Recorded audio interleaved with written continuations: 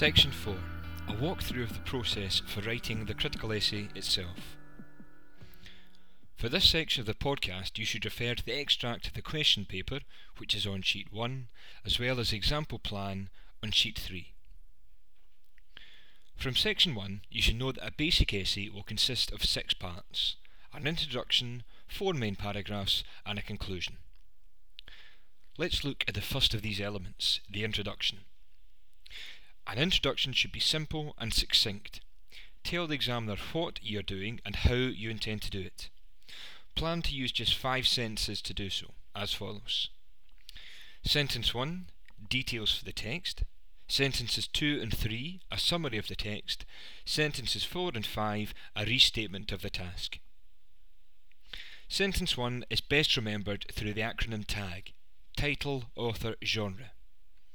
Genre refers to the type of text. Is it a play, a poem, an autobiography, a novel, and so forth? Here then is a first sentence. Othello is a play written by William Shakespeare. The name of the text appears in inverted commas, and the author's name is spelt correctly. It would be a shame to make an error in the very first line, so remember appropriate punctuation and be sure you know how to spell the author's name. An opening which describes Othello by Shakespeare would not encourage the examiner that your essay is going to be one of the highest standard. The next 2 sentences should provide a summary of the text. Keep it tight. All you need to do here is state the main events, characters and themes. Here's an example. The text charts the growing jealousy of a general, Othello, who becomes increasingly suspicious of and eventually kills his wife, Desdemona. The jealousy is engineered by the general's trusted aide, Iago, who convinces his master of his wife's deceit. That's it. Remember, keep it tight. Don't try to retell all the events of the story.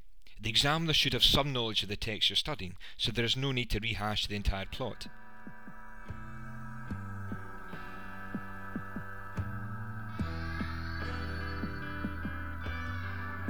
Section 4, Activity 1.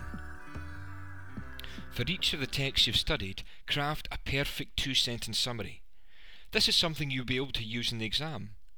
When you have a neat couple of sentences, simply learn them and use them in the exam itself.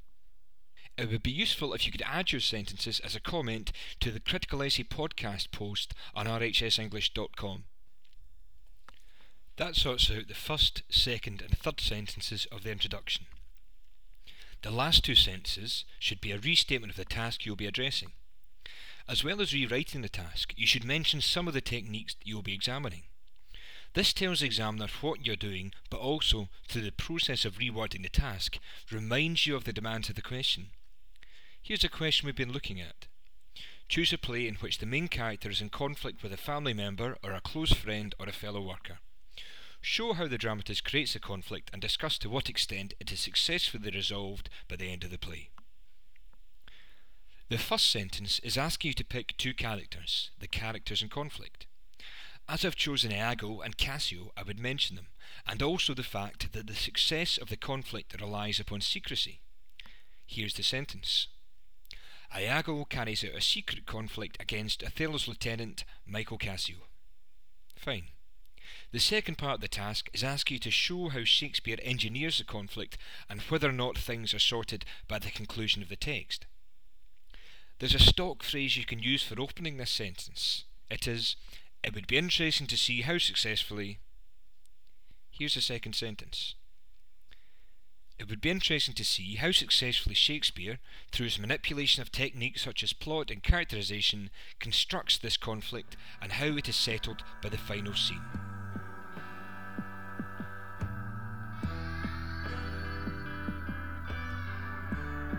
Section 4, Activity 2. Have a go at rewording the tasks from the extract of the question paper. For the second part, you can use the stock phrase, it would be interesting to see how successfully. When you're feeling confident, try to find your own alternative to this phrase. This should conclude your introduction. Here's the completed version. Othello is a play written by William Shakespeare.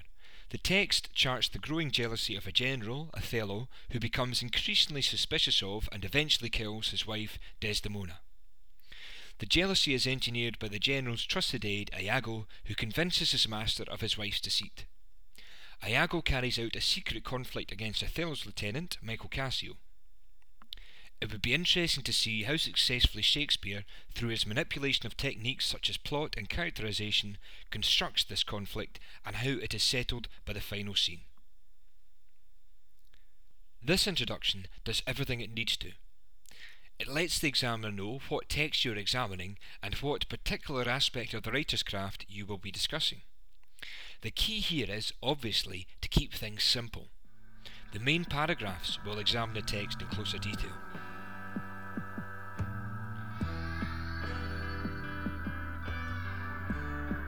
The second element of your essay is the main or pair paragraph. PAIR is an acronym. Point, evidence, analysis, relate to task. This forms the skeleton for each of your main paragraphs. The pair structure helps you to present a reasoned argument with supporting evidence. The most important part is A, analysis. At higher, it is the depth of your analysis which determines the overall mark you will receive. This is a simple structure. At higher, however, you would probably expand it to generate more complex paragraphs with sustained arguments. By this I mean that whilst you have one main point for the paragraph, you might repeat the evidence and analysis steps so the paragraph becomes point, evidence, analysis, some more evidence, further analysis, relate to task. As you become more confident with the basic structure, you would no doubt want to alter it to suit your own writing style. Let's break the pair structure down. If you want a more detailed walkthrough of the pair process, listen to the Appendix podcast, which contains this information alongside an example paragraph. P, or point, is the first sentence or couple of sentences. This will normally nod to the question, mention the author, mention one or two literary techniques, and highlight the section of the text you are focusing upon. The section you focus upon is the appropriate key event you have jotted down in the plan. E, or evidence, is the next part of the paragraph. The best kind of evidence is an appropriate quotation from the text.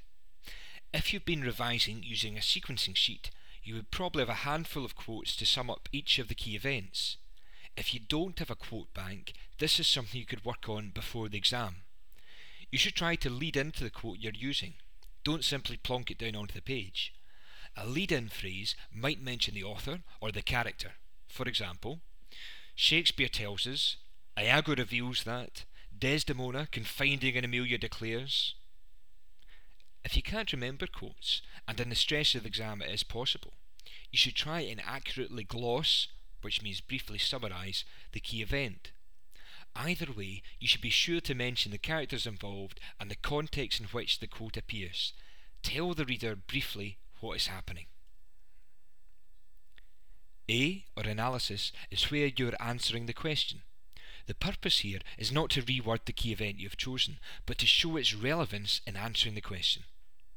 Many promising higher critical essays make the mistake of merely showing how key events are important to the themes of the text, rather than how they are important to the question itself. For example, in the first paragraph of the plan, examining the opening scene of Othello, Shakespeare creates the conflict through characterization, showing us Iago's personality and motivation, as well as plot, foreshadowing tragic events to come. Try not to rely on one simple point. Instead, you should make a number of linked points which expand upon an initial idea, the original point which opened your paragraph. Remember also to use critical terminology, the terms which are outlined in the box in the question paper, and the author's name like seasoning throughout your analysis. This prevents you lapsing into storytelling.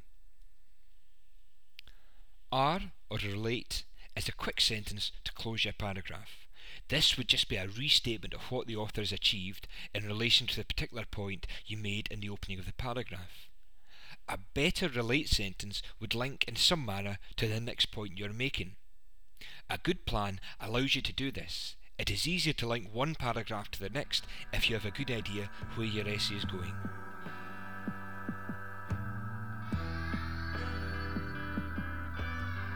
Section 4, Activity 3. You know you have 8 minutes for each of your pair paragraphs. This gives you a perfect activity for your vision which checks your knowledge of your text. Rather than writing entire essays, you should try writing timed paragraphs in response to essay questions from past papers. Pick a question from the extract of the question paper or a past paper. Quickly decide on one key event you would write about. Give yourself just 8 minutes to write a paragraph and be sure it responds to the task and makes relevant points about the text you picked.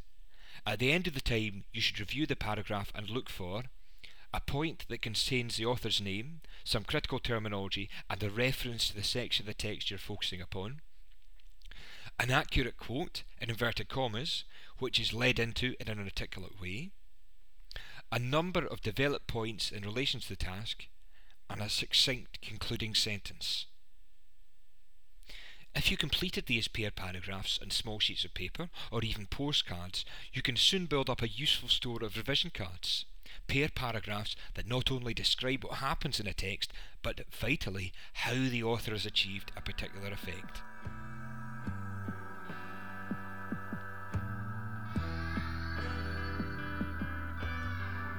The third and final element of your critical essay is the conclusion.